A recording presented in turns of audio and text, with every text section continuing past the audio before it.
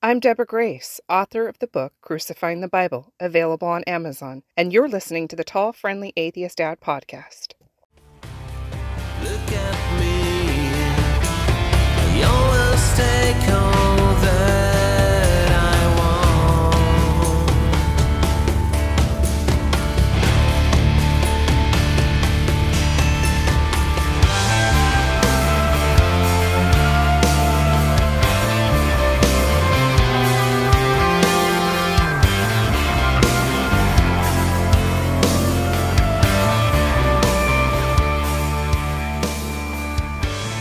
Empty tones in my mind.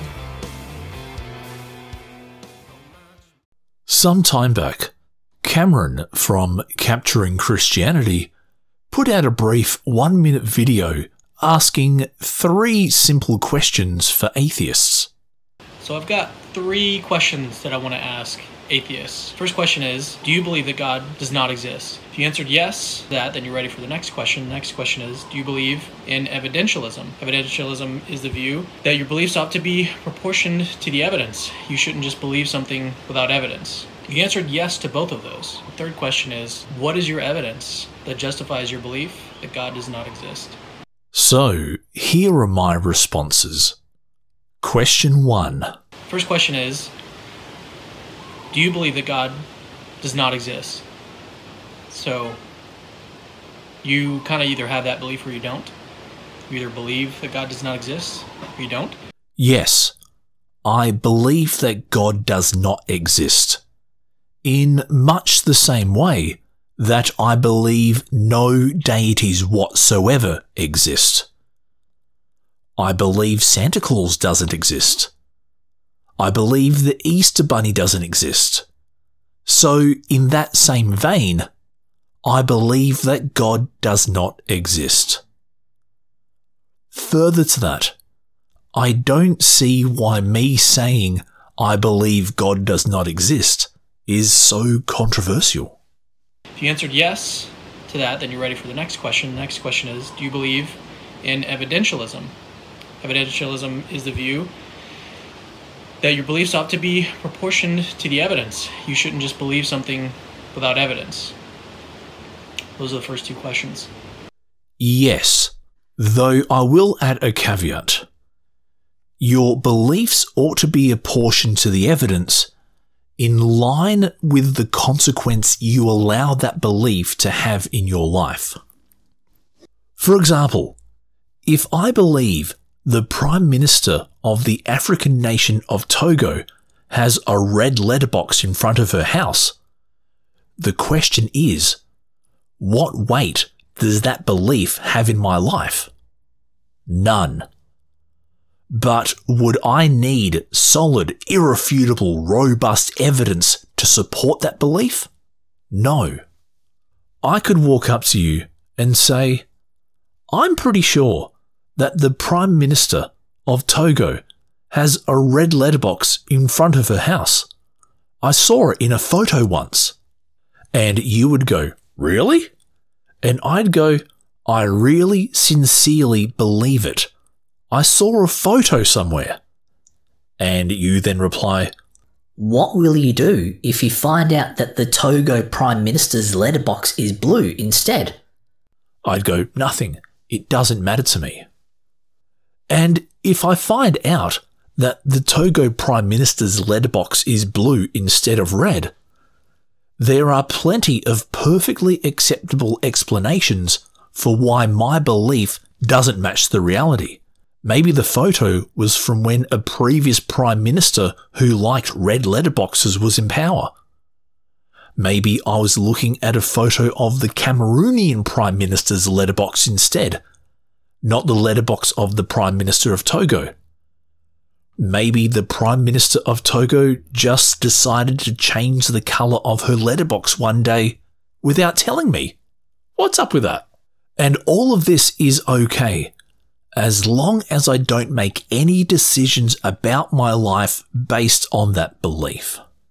But if I said, the red letterbox of Togo's Prime Minister wants me to pay 1/10 of my income to it, refrain from working on a particular day of the week, and abstain from certain sexual relations, by the way, you and I can't be friends anymore because it would upset the red letterbox.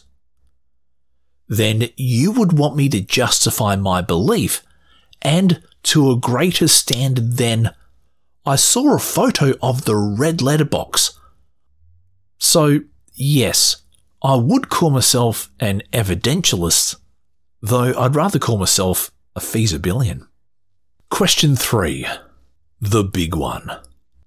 You answered yes to both of those. If you have the belief that God does not exist, and you also believe in evidentialism, you're ready for the third question. And the third question is, what is your evidence that justifies your belief that God does not exist? What is the evidence that justifies my belief that God doesn't exist? This is what I would call a malformed question, because trying to prove something doesn't exist is a lot harder than proving something does. But if I wanted to make a case for saying something doesn't exist, the way I would do it is by showing that a given purported piece of evidence for the existence of something can be better explained by a non-existent hypothesis or an existent neutral hypothesis, and that the explanatory power of the thing that supposedly exists is not better than that provided by alternative hypotheses that don't factor in the existence, if you get what I mean. So, the first witness I will call to the stand is the lack of a positive and concrete definition for deities. At no stage has anyone provided a definition of what a deity is that we can independently verify. This, for me, is a deal breaker, and it should be for you too.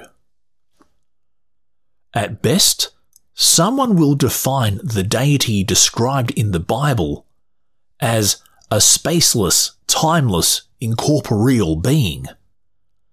But I don't know what a spaceless, timeless, incorporeal being is, and we have no way, other than opinion, of determining if and how a spaceless, timeless, incorporeal being has in any way affected material reality.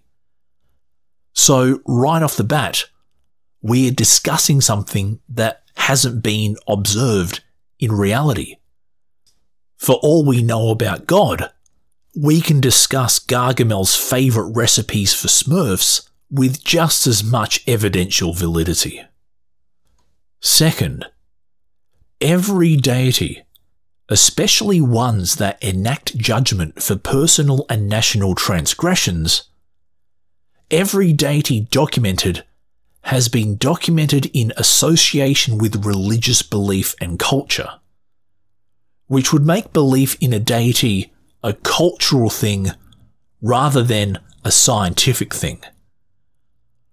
It wasn't until the last 50 or 100 years or so that people have gone, I believe in God because that's where the scientific evidence leads. Furthermore, no one has gone to a lab and said, what's that mysterious glow? That right there is a god! The other thing to consider is this. If 100 different science labs came up with 100 different and ultimately contradictory results for the thing they're working on, and those labs said, our results are the only true results, all the other results are wrong, we would laugh at all of those science labs and tell them to get their act together. But when 100 different churches come up with their own novel theology, and they declare that only they truly worship the one true God, we pay that respect and let them run their own schools and give them tax breaks.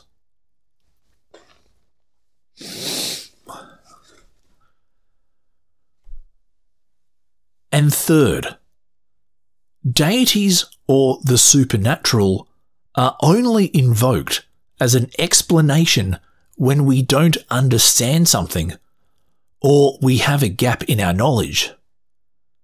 This is because people sometimes invoke the intangible to make sense of what they don't understand about the tangible.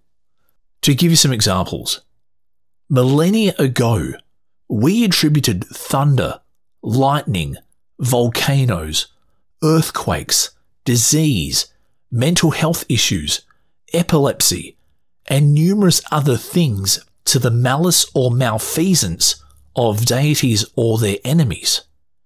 But then when we investigated those things, we found that those things weren't caused by deities. Further to that, we didn't know of the vastness of space that was above our heads. We couldn't comprehend the idea of light and heat emanating from a nuclear reaction 150 million kilometers away. But then, we sent satellites and telescopes into the space above our heads, and guess what we didn't see? Deities. So right off the bat, even before we start trying to explain anything, deities as an explanatory mechanism has a lower prior probability than naturalistic or deity-neutral explanations. And before you go, Big Bang, or Origin of Life, or something else, remember what I said before. People will invoke the intangible to make sense of what we don't understand about the tangible. Or in other words, God of the gaps. For example, let's discuss the early stages of the universe. What we know from a deity-neutral perspective is that the universe was, at one point in time, in a state in which space and energy were highly compressed to the point that time dilated. But then, over time, the energy formed into mass, E equals mc squared. Particles formed, expanded out, the four fundamental forces formed, electromagnetic radiation formed, elements formed. And we see evidence of all this in numerous ways. But what can we say for sure using a deity-based hypothesis? Well, first, since you haven't positively defined what a deity is or what a deity is capable of, you've essentially got nothing. And then, whatever answer you give will essentially rely on the non-theistic hypothesis for the explanatory power, but add an extra layer of philosophy in the form of something like, God made a personal decision to create the universe. This is, honestly, wholly unsatisfactory. Or if we get into young Earth creationism, we then either get rehashes of the steady state theory or ad hoc rationalizations such as that the starlight from the distant galaxies was created in situ, making it look like it was from a distant galaxy, or that the speed of light travelled faster than the speed of light, or that God slowed down time up until the point that man was created, or that sin is causing our telescopes to see things incorrectly. These are neither satisfactory nor are they intellectually honest. So we can straight off the bat discount the young Earth creationist view, which leaves us with the Big Bang hypothesis. So then if we apply Occam's razor to two competing hypotheses that are essentially the same, we then have to side with the deity-neutral hypothesis because it is more parsimonious and doesn't carry religious baggage. Or let's also compare the biodiversity of life. The best deity-neutral explanation is that populations of self-replicating organisms slowly began to diverge in function and structure by methods of genetic replication and variation. This has been detected in the fossil record, confirmed by phylogenetics, and observed in the real world in numerous instances. But the most common theistic answer, typically some form of creationist baraminology, relies on the notion of kinds that not only hasn't been observed, hasn't been confirmed, but is also so poorly defined that it doesn't even define what it's trying to explain, and doesn't have as much explanatory power as the theory of evolution by common descent. Or, you take the deity-neutral explanation that has been discovered by observation and research, and again, tack on the philosophical stance of something like, God just can't stop creating. He's so creative. Look at all the creating God has done. which again is wholly unsatisfactory. So when we apply Occam's razor, the deity-neutral explanation wins out again. So, when we take into account the fact that we don't know what a deity is, let alone that there is a specific one and that its name is Yahweh, the fact that deities are brought in either when we don't understand something or when we do and we want a philosophical narrative to help us make sense of our place in the universe, and the fact that the deity-neutral explanations make more sense and don't wade into moral territory, all of this adds up to make the case that either God doesn't exist, or even if he did, God is unknowable and doesn't explain anything, so he may as well not exist.